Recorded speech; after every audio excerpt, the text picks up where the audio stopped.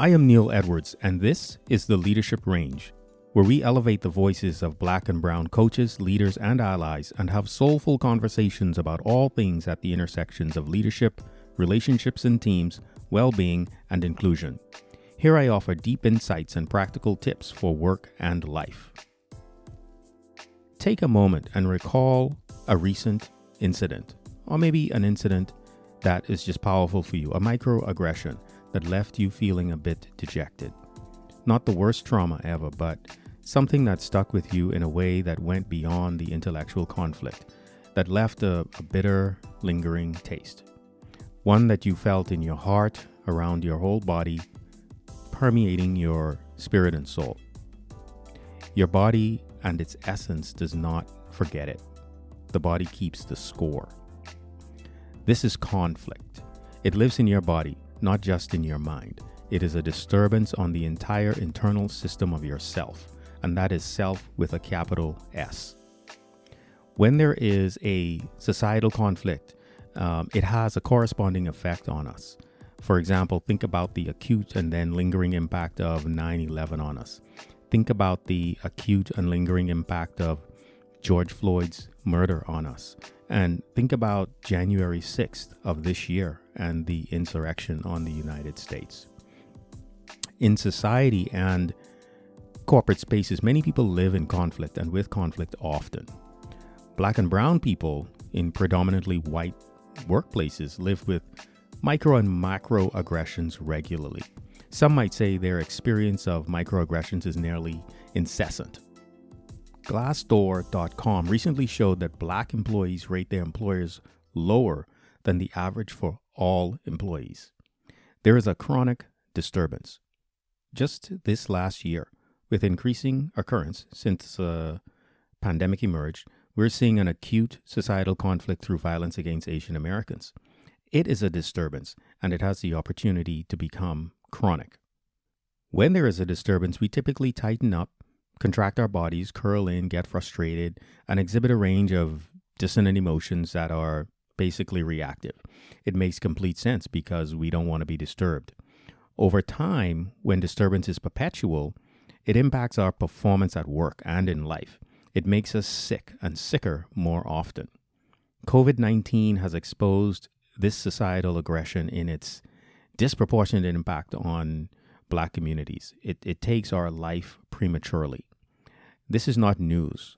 Public health professionals have known unequivocally that racial oppression negatively impacts morbidity and mortality. Society is what it is, and although we can put energy into affecting change to produce a more just, equitable, and kind society, we must also learn how to take care of ourselves differently to make the best of an unjust set of circumstances. And we do that by approaching and treating disturbance differently. Where I'm coming from with this notion is, and I may have mentioned this before, that my academic background is in physiology, exercise physiology, psychology, and public health. I have a master's in public health. I've studied the epidemiology of illness and death across populations and race. I started health and wellness coaching way back in the 90s, and I'm now a board-certified health and wellness coach, which is really just a modern intervention to support health behavior change. I bring those competencies into the work I do with my clients, and I'm also a organization and relationship systems coach, which is really just jargon for how systems work and our internal and external awareness and dynamics that bring us into relationship with ourselves, with others, and the world around us.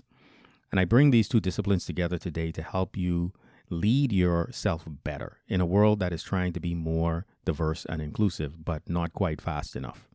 There is division, conflict, and disturbance all around, yet you still need to work. You still need to lead. You still need to be in relationships, and you deserve every opportunity to thrive. And I'm sure we can all agree on that.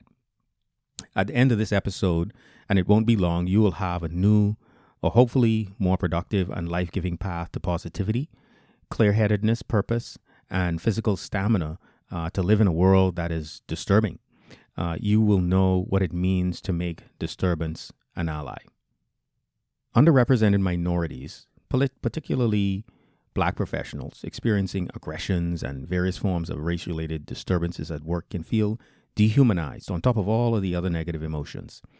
And the reality that companies are unwilling to change things that actually matter can then make Black professionals feel ignored and stonewalled with meaningless positive intent. So what do? You sharpen self-awareness so you can notice disturbance, develop resilient skills, learn to look at disturbance as an ally. There's a verse from the Gospels I really connected with in 2009 or 2010 when I was doing some personal leadership work. And not so much because it was from the Bible, but because of the practicality and power of the message. I'll share it here from the New International Version of the Bible. It's from James 1, verse 2 through 5, on trials and temptations. Quote, "Consider it pure joy, my brothers and sisters, whenever you face trials of many kinds, because you know that the testing of your faith produces perseverance. Let perseverance finish its work so that you may be complete, not lacking anything." Unquote. My secular translation goes something like this. My brothers and sisters, consider it pure joy when you face conflict and disturbance of any kind, because you know that the testing of your resilience produces perseverance. Let resilience do its work so that you may remain whole, lacking nothing. So, let disturbance be an ally. This is a notion I learned from my mentors in organization and relationship systems coaching. The idea is that disturbance serves to bring awareness to a breach in peace, leaving you in a state of being disturbed. The actual disturbance is the thing on the outside, over there, with another or in society, and because the body keeps score, we experience it in the body. So, that microaggression I had you remember early in this episode, that you experienced in your body. That is how you experience a racial disturbance. Become exquisitely aware of exactly what that feels like, because it is your ally and source of information that informs what needs to happen next.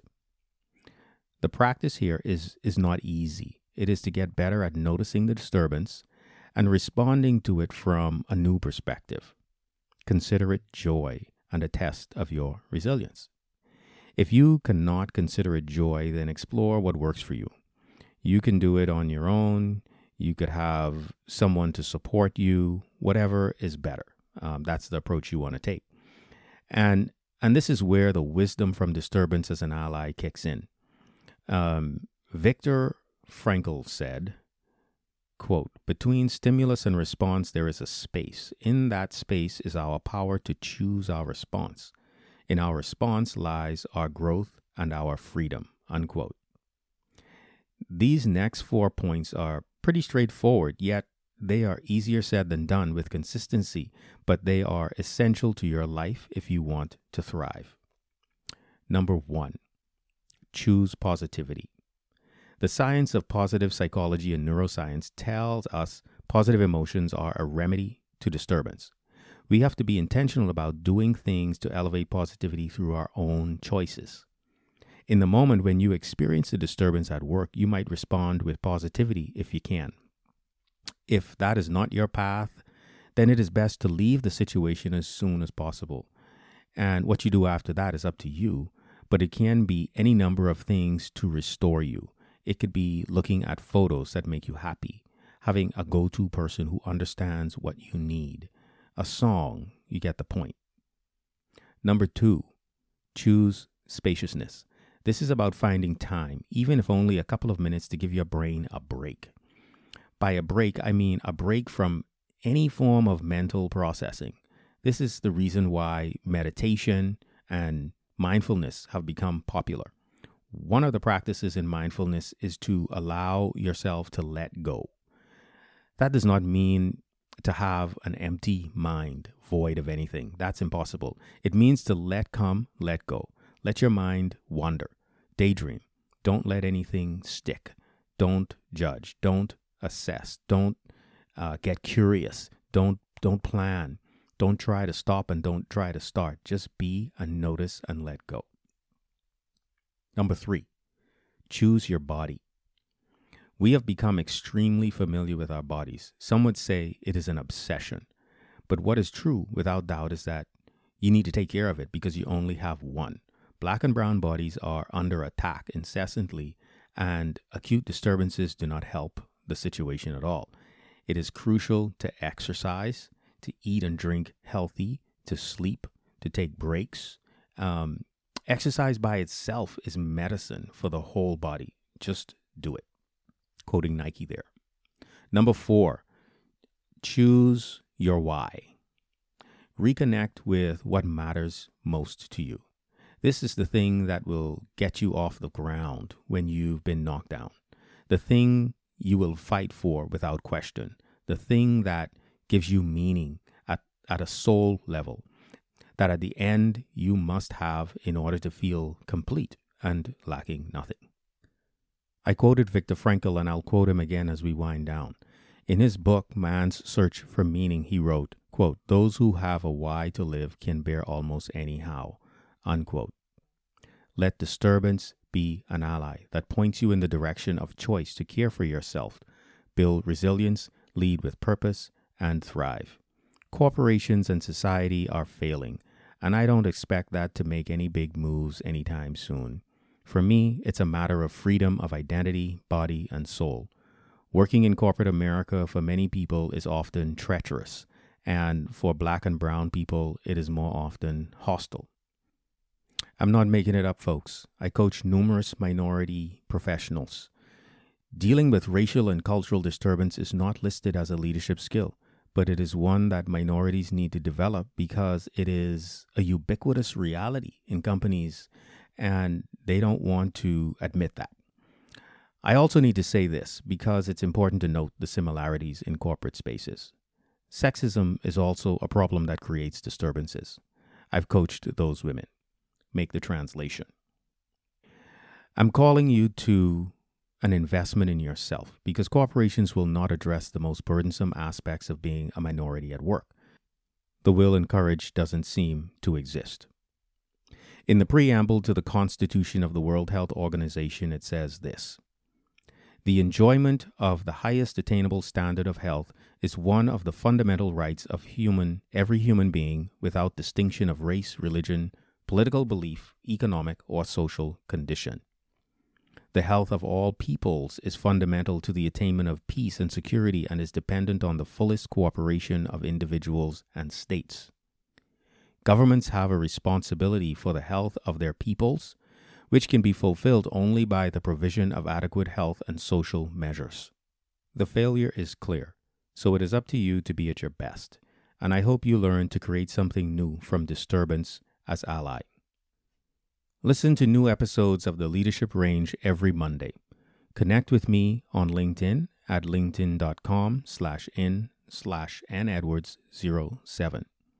If you have a topic suggestion, want to join a conversation here, or know someone who ought to be here, send an email to neil@neiledwardscoaching.com. I look forward to you listening to future episodes.